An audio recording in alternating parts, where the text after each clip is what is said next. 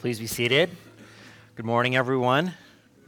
It's nice to hear you or see you here this morning. Hear you see this morning.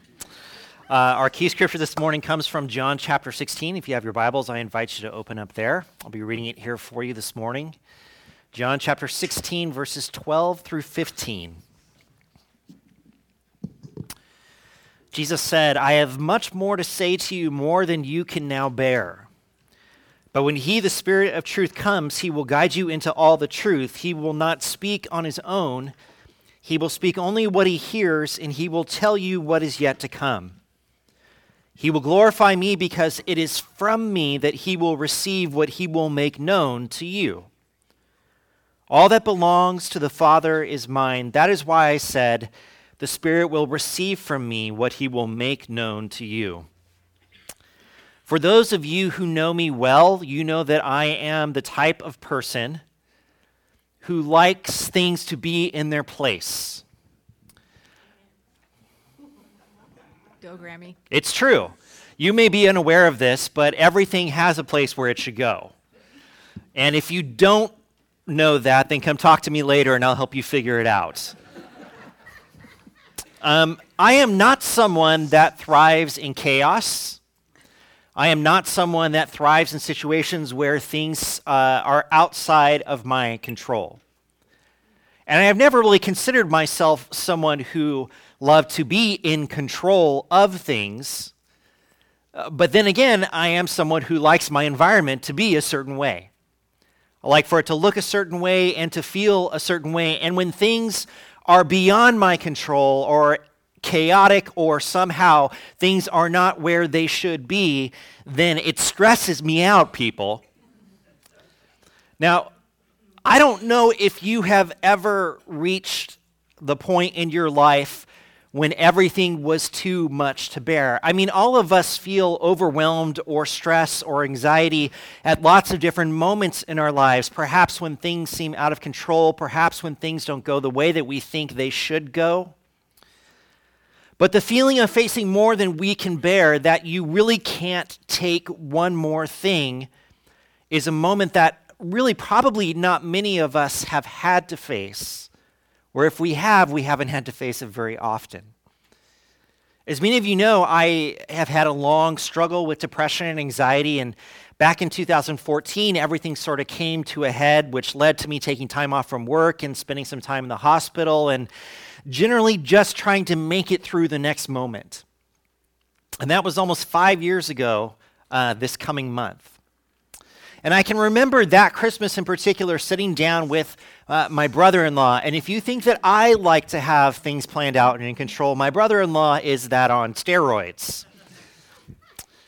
And we sat in his trailer and he was asking me about, well, what's going to happen with this? And my answer to him was, I don't know. Well, what about this? I don't know. Well, what about that? I don't know. And I could just sit there in my emotionally deadened state and see the panic grow in his eyes. There was some relief there also because he didn't have the same experience that I was having, but he also could not fathom of being in this place where there was not a ready answer to the problems that I was facing. There was no easy solution to my problems. There was really nothing even that I could do beyond what I was doing to fix or change what was going on. I didn't know what was going to happen in my marriage, in my job, in my family, in my life. So much was unknown and uncertain, and I was completely helpless and powerless to do anything about it, and there was nothing that anyone else could do to fix it or to change it for me. Now, if any of you need a paper bag to breathe into at this moment, just hold on a second. I don't know how you would feel if you found yourself in that kind of moment, and for some of you, there is already anxiety rising up, but here is what I found. I found that once I reached this place where I knew with all of my heart that I could not do anything about anything, the strangest thing happened to me. I felt okay. Let me say that one more time. when I reached this point where I knew I could not do anything about anything, I felt okay. I was not better. I was not healed. I was not fixed, which I hated that term at the time. I still hate it. But I found peace in this moment of acceptance. I found peace in knowing that there actually was nothing I could do. I found peace in realizing that even if I put all the effort in the world into this thing, that I would still not have all the answers. And when that happened, then that was when things started to change for me. Wounds were still fresh and painful. Scars had yet to form. But I was finally at this moment where if God was going to be God in my life, I was no longer going to stand in his way because I simply couldn't. And I wish with all my heart that me, my family, Nisha, that we didn't have to go through everything we went through for me to reach that moment, but we did.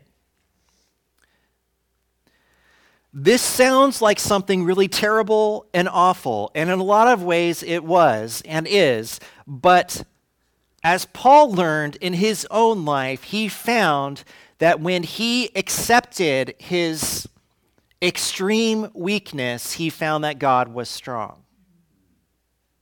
And it's not like I realized necessarily in that moment that, oh, God is so strong and I am so weak. And it's not like God fixed everything for me, but through time, I became someone different than who I was before. And in this night that Jesus said these words from John chapter 16 to his disciples, he had already told them of all the awful things that were going to happen to them. He had already told Judas that Judas would betray him. He had already told Peter that Peter would deny him. He had already told them that he was going to be leaving them. He knew that when he was arrested and taken to his death, that his friends would scatter to the wind. And that everything they knew and understood about their lives would come into question. And that they were going to find themselves on the brink of disaster, knowing that there was nothing they could do to change what had happened. As much as what they wanted to, as much effort or things they could put into this, the world had fundamentally changed for them when they see Jesus on the cross. But Jesus has made two pretty amazing promises. The first one is that he would raise from the dead. But when he raises from the dead, he's going to go back to the Father, and they would feel alone. And so, in the great wisdom of God, Jesus tells them, you will not be alone. When he, the Spirit of truth, comes, he will guide you into all the truth. He will not speak on his own. He will speak only what he hears. Understand this. When you are going to be at your most desperate, the Spirit of God will be there. And what will the Spirit tell you? The truth. Amen. Will tell you the truth. And maybe sometimes, church, the truth is that we are not in control. That the world is chaotic. That life happens around us all the time. That things can change in a heartbeat, and no amount of wishing or wanting can set things backwards. But in all of those moments, what is the truth? The truth is that our God is bigger than, greater than, but more than that, present in the lives of those who need him. Amen?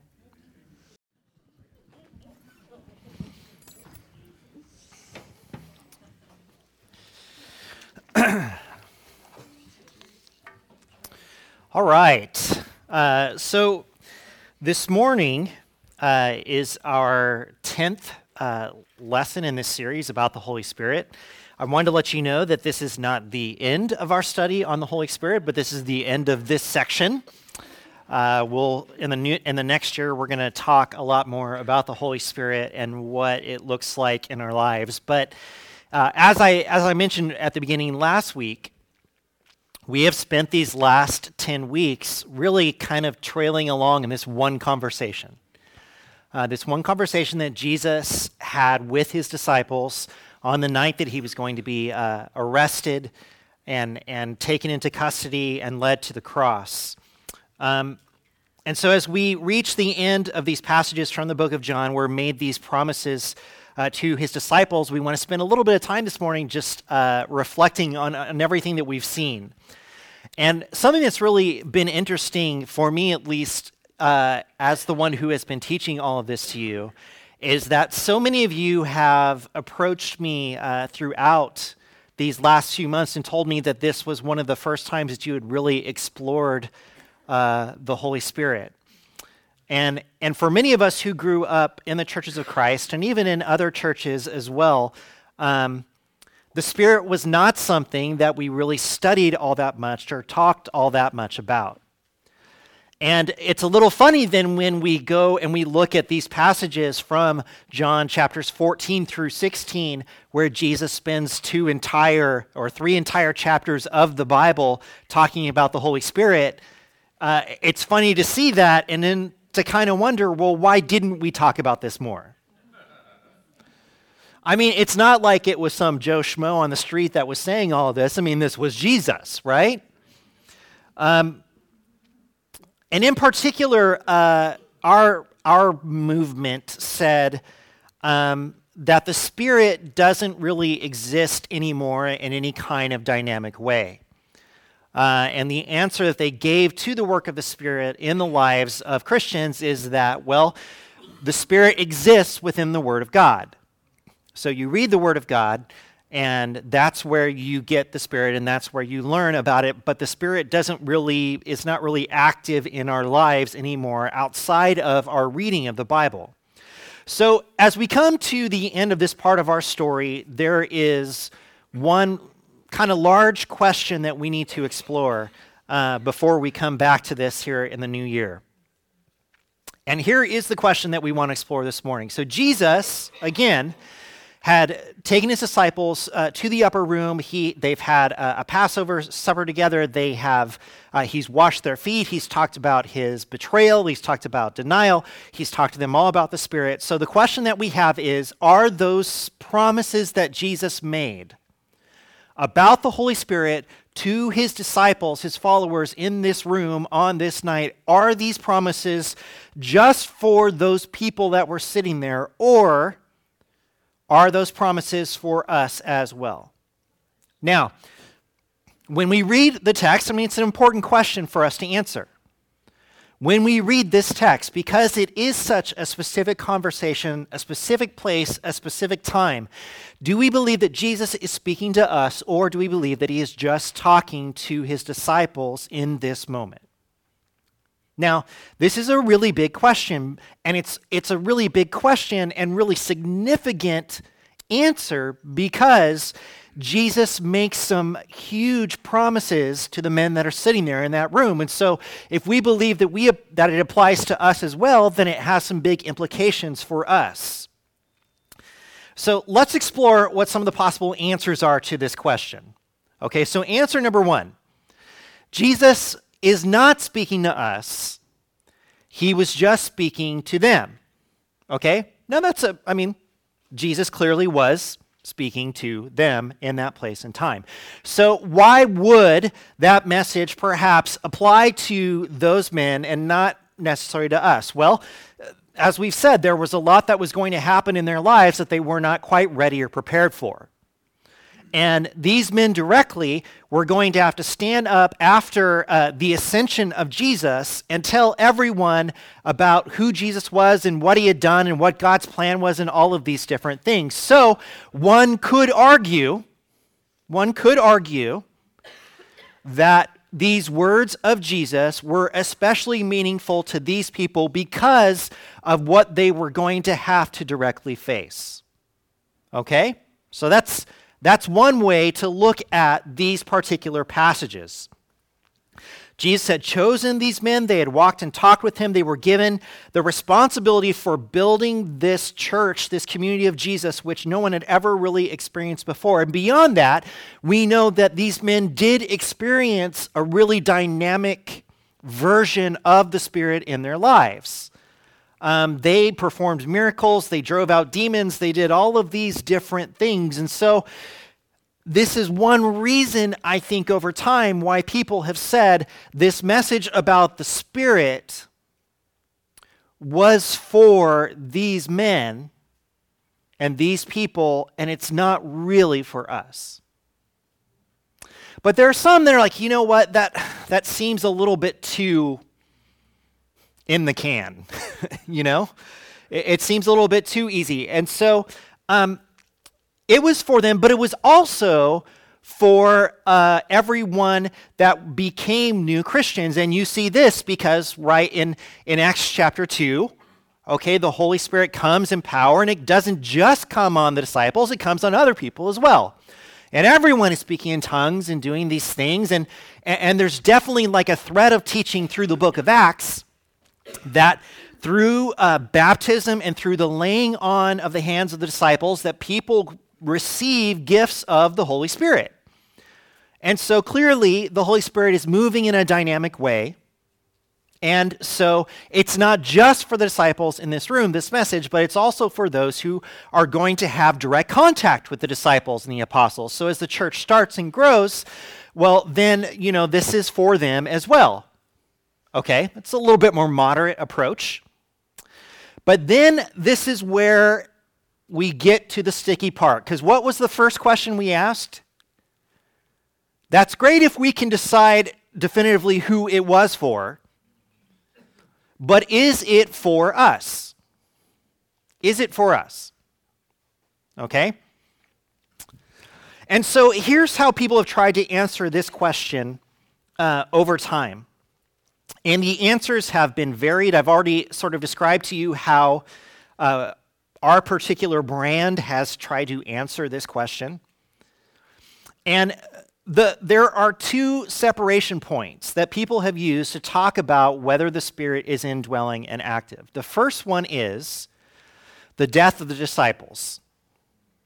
So there are some that teach that sort of hold to this idea that once the disciples were no longer around to lay their hands on people, that gifts of the Spirit were no longer transmitted.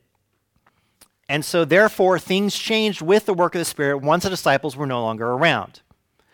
Now, that idea was then compounded when we have the Word of God, when we have Scripture. And that's how this transition happened to, well, gifts were no longer being transmitted because the disciples were no longer here. And then there was the Bible, which is the inspired Word of God. So since gifts are no longer being transmitted, and now there is the Bible, this is the place where the Spirit works. And in all these explanations and things, this became the next main line. And think about it. Let's just objectively for a second, which I know is hard for us to do. But objectively, let's remove ourselves from this conversation for a second. Now, let me ask you this question. If you believe that you have the gift of prophecy or tongues or healing or whatever else, what is your theology about the Spirit going to be? That the Spirit is active and moving and indwelling and giving gifts and doing all those things. However, if you don't have any of these kinds of gifts or things in your life and you've never experienced something, let's just say, other, if your formation has come from reading the Bible and from praying and from trying to make the best decisions every day, what is your opinion about the Spirit going to be? Well, it's not doing all these other things. Why? Because I'm not experiencing it. Okay, so I want to ask you this question.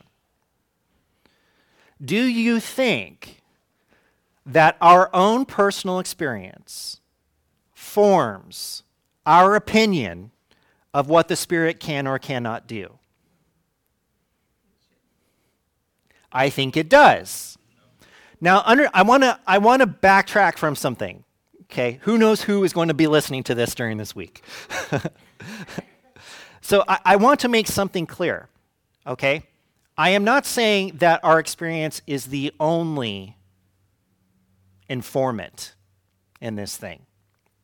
There are a lot of people who are way smarter than me that have come to conclusions that I don't necessarily agree with, based on their study of the Bible and their years and years of looking at the Word of God and praying over it and informing it. But I do have to say that I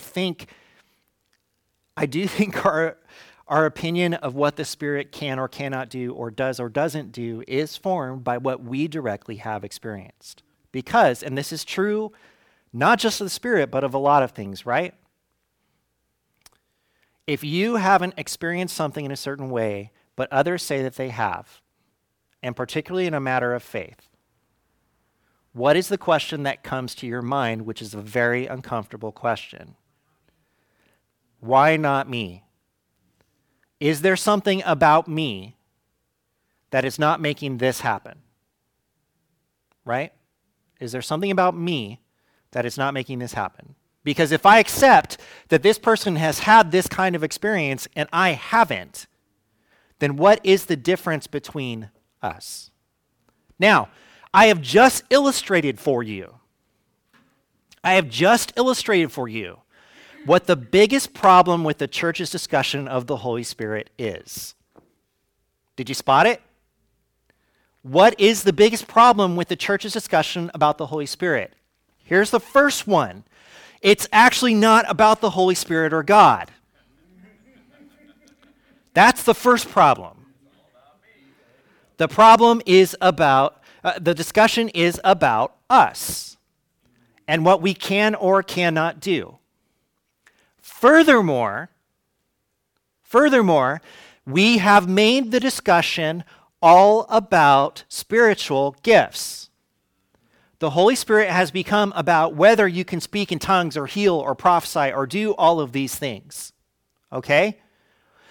And because we're using our experience to gauge sort of the veracity of those things, we have pushed the Holy Spirit to a corner and in this way sort of said, well, it's the Word of God because we don't experience these things, and it's all about what we learn and know about God, and that's where the Holy Spirit speaks to us.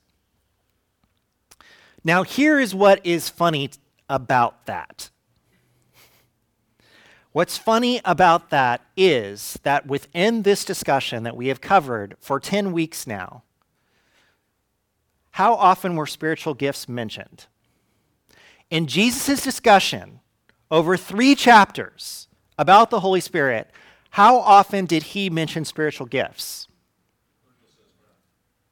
Virgil says 0, and Virgil is never wrong. Marianne just passed out. Marianne, why would you say such a thing? Think about that for a second, though. We have made the discussion of the Holy Spirit about what we can or cannot do. And Jesus' entire discussion about the Holy Spirit doesn't involve what we can or cannot do at all. Instead, what it involves is what God is doing. And this was, for me, because I grew up like many of you not studying this particular thing, the biggest thing that stuck out to me about Jesus' teaching of the Holy Spirit, and I've said this to you before, but it is that the Holy Spirit is the plan. Right? And for us who have kind of, use it over here and be the cousin we don't talk about, the Holy Spirit is the plan. This is what God designed. This is what God worked out for our benefit. So let's look back again at some of the things we've seen and talk about what it is that the Spirit is going to do. So our first passage this morning is from John chapter 14. If you want to open your Bibles, we'll be in John 14, 15, and 16. We're just going to hit some of the highlights here this morning. John chapter 14, verses 15 through 18, Jesus says, "If you love me, keep my commands, and I will ask the Father, and he will give you another advocate to help you and be with you forever, the Spirit of truth. The world cannot accept him because it neither sees him nor knows him, but you know him, for he lives with you and will be in you. I will not leave you as orphans. I will come to you. Okay, so the basics we see here. Number one, the Spirit will be another advocate, which implies what? That there has already been an advocate, which is Jesus, and the Spirit is going to be another advocate. So the Spirit will be like Jesus. The Spirit will be the Spirit of truth. The Spirit will live with them and in them, and because of all of this, when Jesus is gone, they will not be orphans. They will not be left alone. Okay? Next, John 14:25-27. Jesus says, all this I have spoken while still with you, but the advocate, the Holy Spirit, whom the Father will send in my name, will teach you all things and will remind you of everything I have said to you. Peace I leave with you, my peace I give you. I do not give to you as the world gives. Do not let your hearts be troubled and do not be afraid. Okay, so the Spirit will teach them all things and remind them of all that Jesus said. Why is this important? We're going to find out in a minute. But the Spirit is going to remind them so that they don't lose track of what it was that Jesus was trying to tell them to do in the world. And the product of all of this is just as important. Because the Spirit will remind them of all of these things, what will they have? They will have peace. So don't be troubled or afraid. God is sending something back to you that is going to help you navigate all of this chaos that you are about to experience. John 15:26-27. When the advocate comes, whom I will send to you from the Father, the Spirit of truth who goes out from the Father, he will testify about me. And you also must testify, for you have been with me from the beginning. So their job is going to be to go out and to stand up and to say, this is who Jesus is. This is what God is doing. This is what is happening in the world. And the Spirit is going to testify, not just to the world, but to them. So that they know what? They know the truth. It is the Spirit of truth. Do you see how all this is starting to mesh together? They will know the truth so that when they stand up and testify, they will testify with confidence because they will remember all that Jesus has said. The Spirit is testifying to them about what is going on, and they will stand up and testify to the world. John 16:4-11.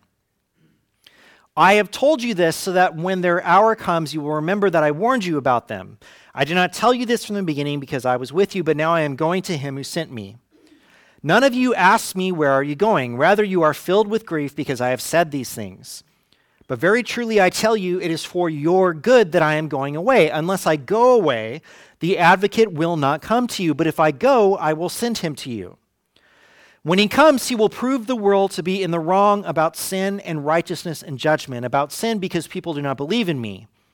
About righteousness because I am going to the Father, where you can see me no longer, and about judgment, because the prince of this world now stands condemned.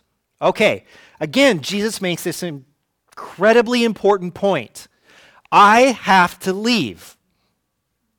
And the reason why I have to leave is because if I don't leave, then the Spirit won't come back. And again, this mind-blowing thing, it is better for you to have the advocate than it is for you to have me.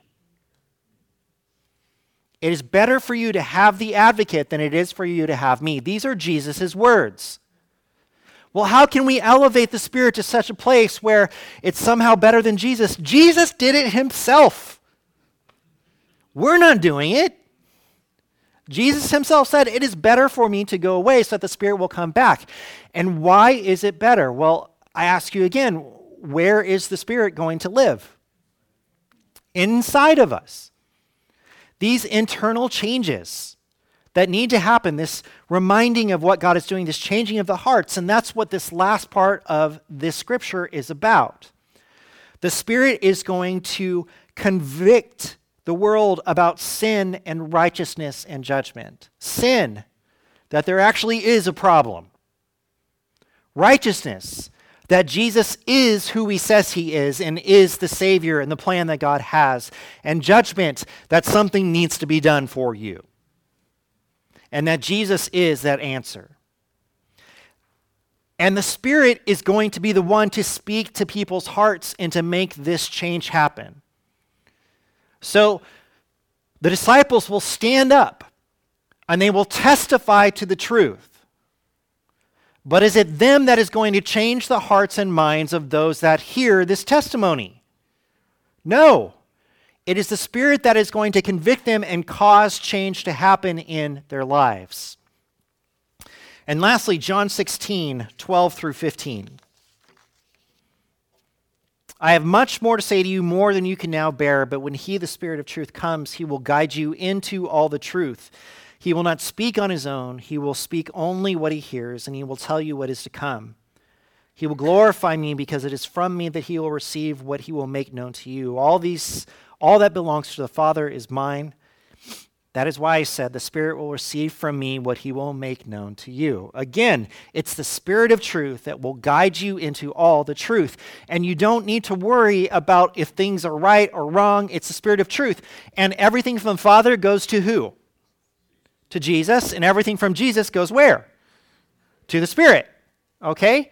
So it's going from the Father to the Son to the Spirit. They are all working together. This is the crazy part. Like, wrap your minds around this for a second. The Father, the Son, and the Spirit are all working together to do what? To do what? To live inside of us and help us to know that all this is true and right, and that we need Jesus, and he is who he says he is. Think about that. This whole thing, this whole crazy, indwelling Jesus, Holy Spirit thing, according to Jesus, is so that we will know the truth. And we will stand up and speak the truth. And that others will hear the truth. And the Spirit will convict them of the truth. There's a word I said a lot there. It's not the. All of the Spirit's work will point back to Jesus and what God has done through him. So Jesus told his disciples that the Spirit was going to do a lot, and this has been our working definition, if you will, of the advocate, the helper. So here we go. It's the advocate, comforter, companion, guide, counselor, helper, friend, helping presence, intercessor, encourager, exhorter, supporter, advisor, and consoler. One who is called beside us or summoned, one who speaks up for us, one who speaks into lives to achieve a positive effect, one who offers assistance in a situation where help is needed. We have seen all of these things in John chapters 14 through 16. So, to what end are all of these benefits promised? What is the point of all of these gifts being given? Well, the point is that the work of Jesus on earth is not going to stop when Jesus is no longer on earth. Now, we can look at that and say, of course. But you have to remember that Jesus is talking to people who live, eat, breathe, sleep Jesus all the time. And when Jesus is gone, what is going to be their first question? Now what do we do? Right? The work of Jesus will not stop when Jesus goes away. And he's counting on his followers to continue the work, to continue the things that he has done, to help the world know him and know who he is. But God has this plan to help that happen. And this plan is that the Spirit will come and will do all of these things for them. So that, let me ask you this question. What is the one thing?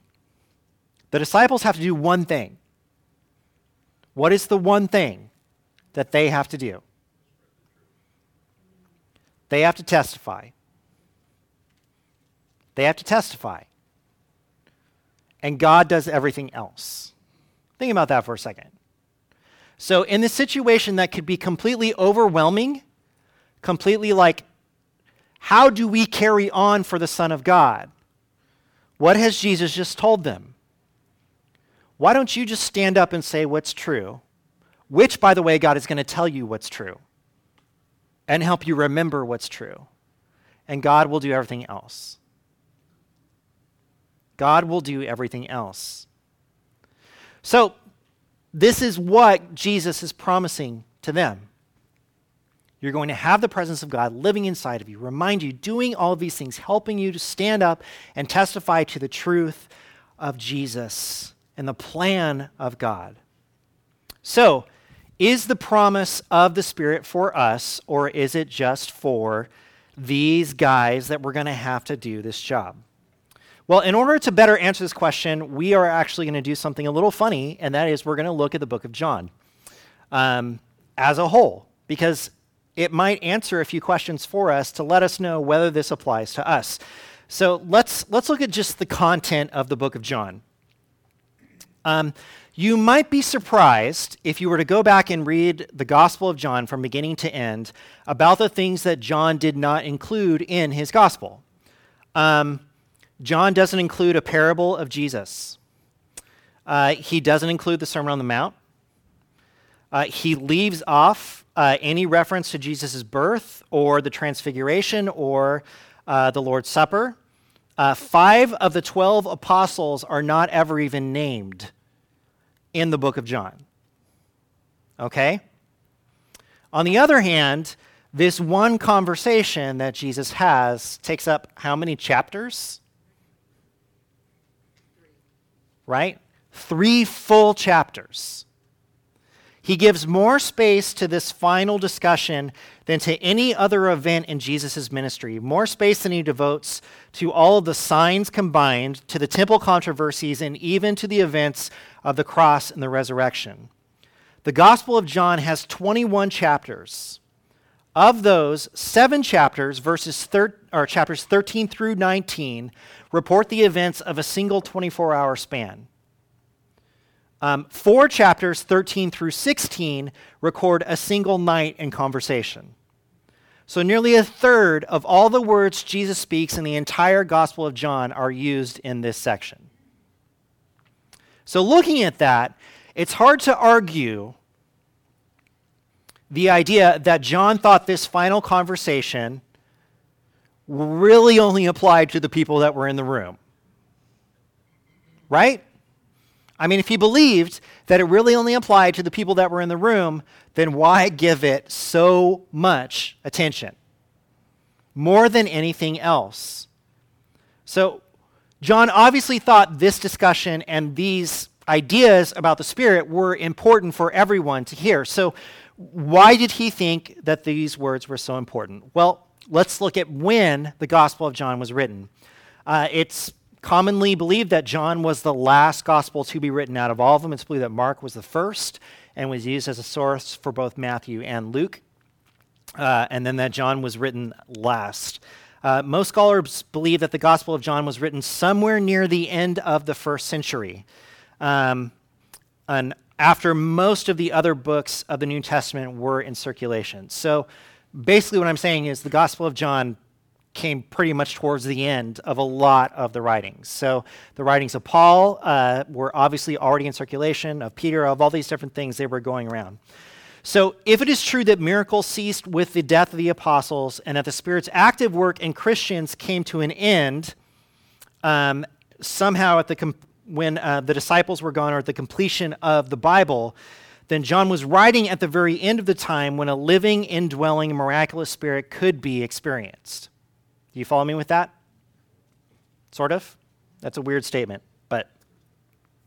So he would have been one of the last voices out there to talk about what the Spirit does. So if he were one of the last to put his words out there in terms of what the Spirit does, why would he spend so much time writing about the work of the Spirit from the mouth of Jesus, no less, if the work of the Spirit was soon to be replaced? And why talk about the experience in such a personal way, why highlight the indwelling? Why highlight everything that the Spirit is going to do internally if the experience was going to change radically? So who was John writing to then? If he's sort of coming towards the end, then what is his audience? And the community that John was writing to was in pretty bad shape. They were discouraged, wondering about their future and wondering why Jesus had not come back yet. You know, you read through some of the writings of Paul, for example, and Paul writes that Jesus is coming back presently. Like, he tells people, don't bother getting married because you're wasting your time. I mean, unless it's going to cause you to sin because, you can't, but then fine. But if you can refrain from this, just focus on Jesus coming back because Jesus is coming back soon. But then Jesus hadn't come back and people were wondering, well, where is he? Right? John himself had spent a ton of time in prison and was soon going to die. And that was going to be devastating to this group that had become really dependent upon him. So ironically enough, as John is writing these words from Jesus to the disciples, John's disciples are experiencing a very similar thing where they know he's not going to be around that much longer. So these words had to ring in a certain kind of way for them. He had been their apostle for a long time, and now the end was drawing near, and they were conscious of how important he was to them. So this is the message then that John highlights within his gospel. Now, why would these words of Jesus in particular be so significant to a community that is suffering, is hurting, and about to lose the person who has helped guide them spiritually? Why? Because what does Jesus say? The Spirit has been sent by God to continue everything that God is doing. And so understand, John is not equating himself to Jesus, and that's not what I'm saying. But understand this, to a community that is going to lose John, what is a main message they need to hear? Things don't stop. They didn't stop when Jesus left, right? So if I, John, go away, it's going to be all right. Because look, this is what Jesus has promised to us from all of these different things.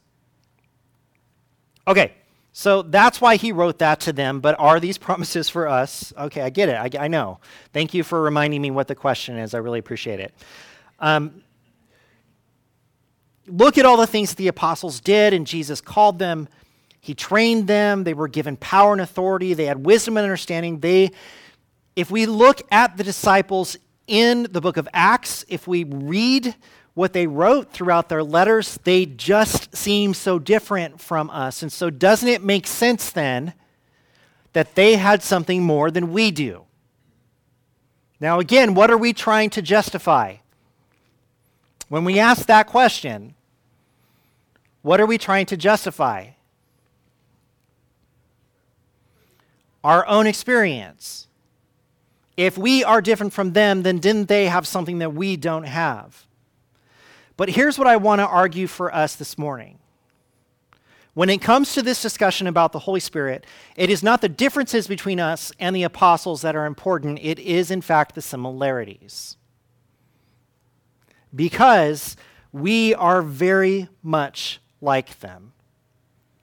So let's backtrack and ask some other questions.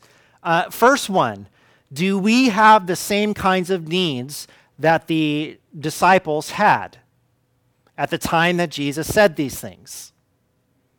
I would say yes. The apostles that Jesus was speaking to, they were not bold and brave people. They were not full of wisdom and understanding and spiritual courage. These men in that room, they felt inadequate and secure. They were confused about what's going on. They didn't really know what to do. Their hearts were troubled. They had anxiety. They were on the verge of panic. They just didn't know it yet.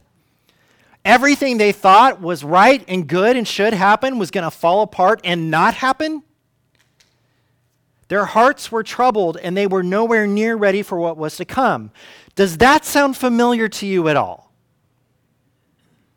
Because it sounds familiar to me. because it reminds me of myself. And as I shared with you earlier today, I know what it is to be afraid and to not know how to handle what I'm facing. I know what it means for something to change your life in a moment. I struggle with knowing what to do and how to do it and always comprehending God's will for my life. I am not so different from these guys. Well, what about circumstance? Do we share circumstances with them? Is Jesus offering the disciples the Spirit because they have been up close and personal with him and because they're going to have to take the gospel out for the first time? Is it because they've seen and heard all of these things that Jesus did firsthand that they are going to receive the Spirit so they can be the most effective first messengers? And that doesn't seem to be what Jesus says. It seems that they are going to receive the Spirit not because they lived with Jesus, but because they were going to have to live without him. The Spirit that Jesus offers in John is not the answer to good and faithful service, is not even the answer to being close to Jesus. It is the answer to what you do when Jesus is no longer there. They will spend the rest of their lives pursuing their mission without the presence of their master. They will face a hostile world without Jesus in front of them as their shield, and they will feel inadequate. They will struggle. They will not always do the right thing, but the issue that Jesus knows they will face is that he himself will be dead, risen, and gone, and his followers must go on without him. And this, again, is common ground for us. We know all about being disciples here while Jesus is not here. We know all about wishing that we could just talk to him face to face. We know all about trying to muddle through without the physical presence of our Savior. I asked the question early on in this series, if you could choose between having Jesus right in front of you now or the Spirit living inside of you, which would you choose? We would choose Jesus.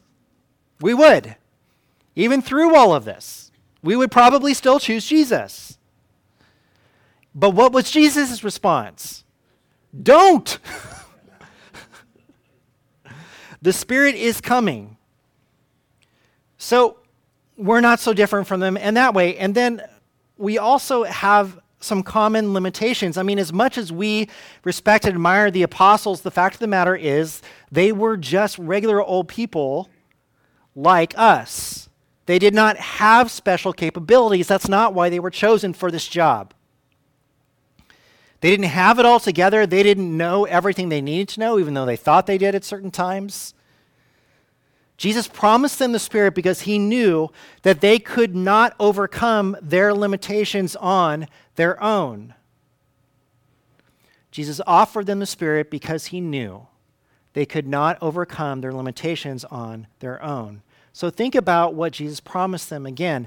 The presence of God to live inside them, to ease their fears, a teacher to help them know what they need to know, testimony and conviction to make them more effective, revelation to help them know God, working in the hearts and minds of those that they are speaking to change things for God in this world.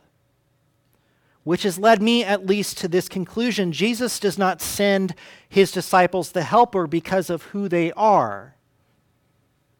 He sends them the helper because of who he needs them to be.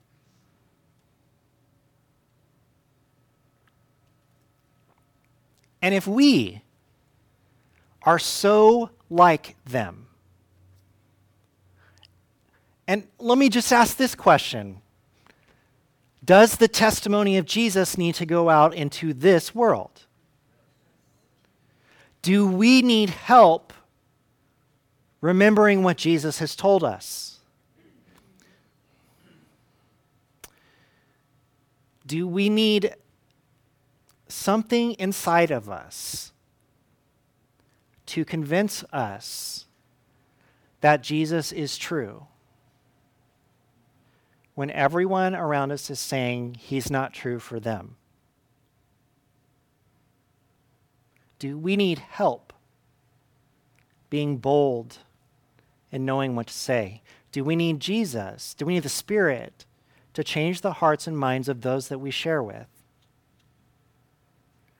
Do we need this as much as the disciples did? Yes, we do. And let's not ignore this one huge word that we see in John chapter 14. You probably didn't even notice this when we read it the first time. But look at this again. If you love me, keep my commands, and I will ask the Father, and he will give you another advocate to help you and be with you. How long? Forever. To be with you forever. What does Jesus mean when he says forever? Jesus has a pretty long view of eternity, my friends. Much longer than we do. And if Jesus says the Spirit is going to come and work forever, does he mean, well, the Spirit's going to work until this happens? The Spirit's going to do this until that happens? Well, once you have written word in front of you, you can figure it all out. Jesus knows us better than that, doesn't he? And when we look at all of these things together, I realize, all of these things that Jesus has said about the Spirit, again, is really not about what I can or cannot do. It's not about what I can or cannot do.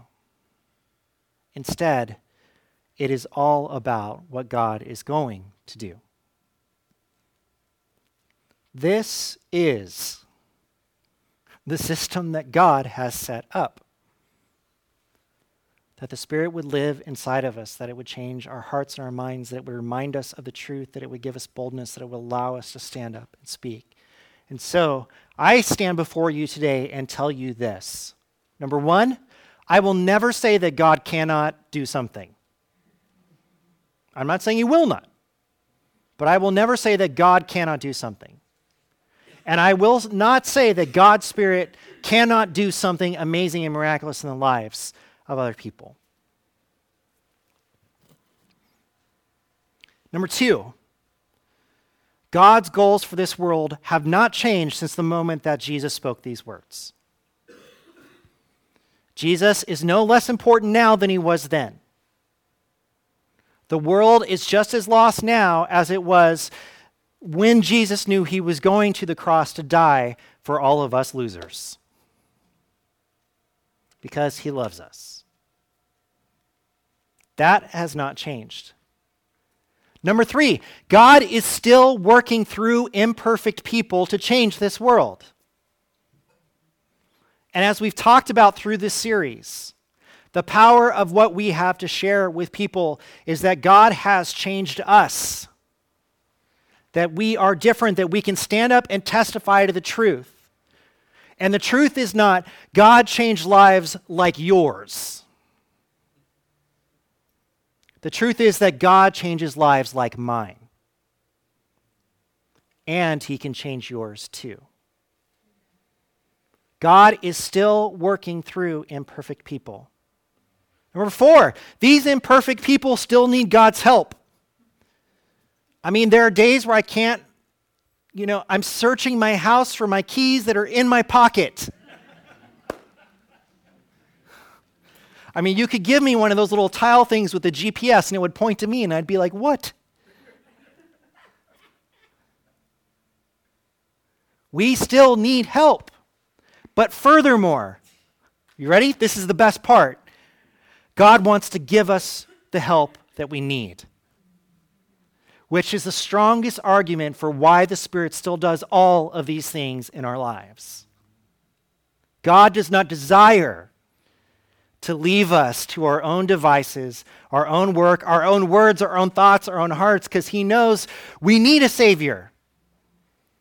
And he knows that if we are going to be the people to change this world for God, then we need help, and he wants us to have the help that we need. This God that we see in John is a generous and loving God who has planned for all of this, for our benefit, for the benefit of the kingdom. And that God still wants this kingdom to grow. And he is still using those who know him to take the truth out there. And he still wants it to work. He still wants it to work. And if God set this plan in motion so that those who were taking the gospel out into the world could do it in a way that would change lives, doesn't God want that for us too? And why would God decide that his Spirit could live inside of us in this kind of way and then take it away?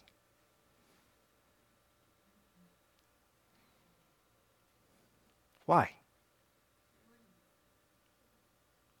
Which leads me finally to a moment of just extreme gratitude. Extreme gratitude. That God knows us and loves us. And we accept so readily and fully that the salvation that God offers us through Jesus is through his knowledge of who we are, and that he loves us and accepts us as who we are. But let's not get confused. He does not then leave us alone once we know Jesus. Because God has a design for us to take the truth out into the world. And he knows it's going to be frustrating. I mean, he's dealt with humanity way longer than we have. But what does he want? As Paul said, he wants all people to be saved and to come to a knowledge of the truth. We are the voice of truth. And God wants to give us everything we need to speak the truth to a world that still needs Jesus as much today as it did 2,000 years ago, as it did from the dawn of time. Amen? Praise God that he gives us what we need. Let's pray together. Heavenly Father, we are grateful for the promises that Jesus has spoken. And God, we get to read in your word how these promises were carried out in the lives of those that were in that room. But God, may we be astounded, grateful, blessed, because you have planned for this same Spirit to live in us. God, we have ignored the work of your Spirit in our lives. We haven't understood it, haven't been able to control it, haven't been able to explain it. But God, as we look at everything you said, may we realize it's not about us, but it's about what you are doing to change us and to make us your messengers in this world. And God, I confess, I don't want to do that alone. I don't want it to be up to me. So I'm grateful that you have a plan, God, to use your own power in us that others' lives might be changed. May we ignore your Spirit no longer. In Jesus' name we pray. Amen.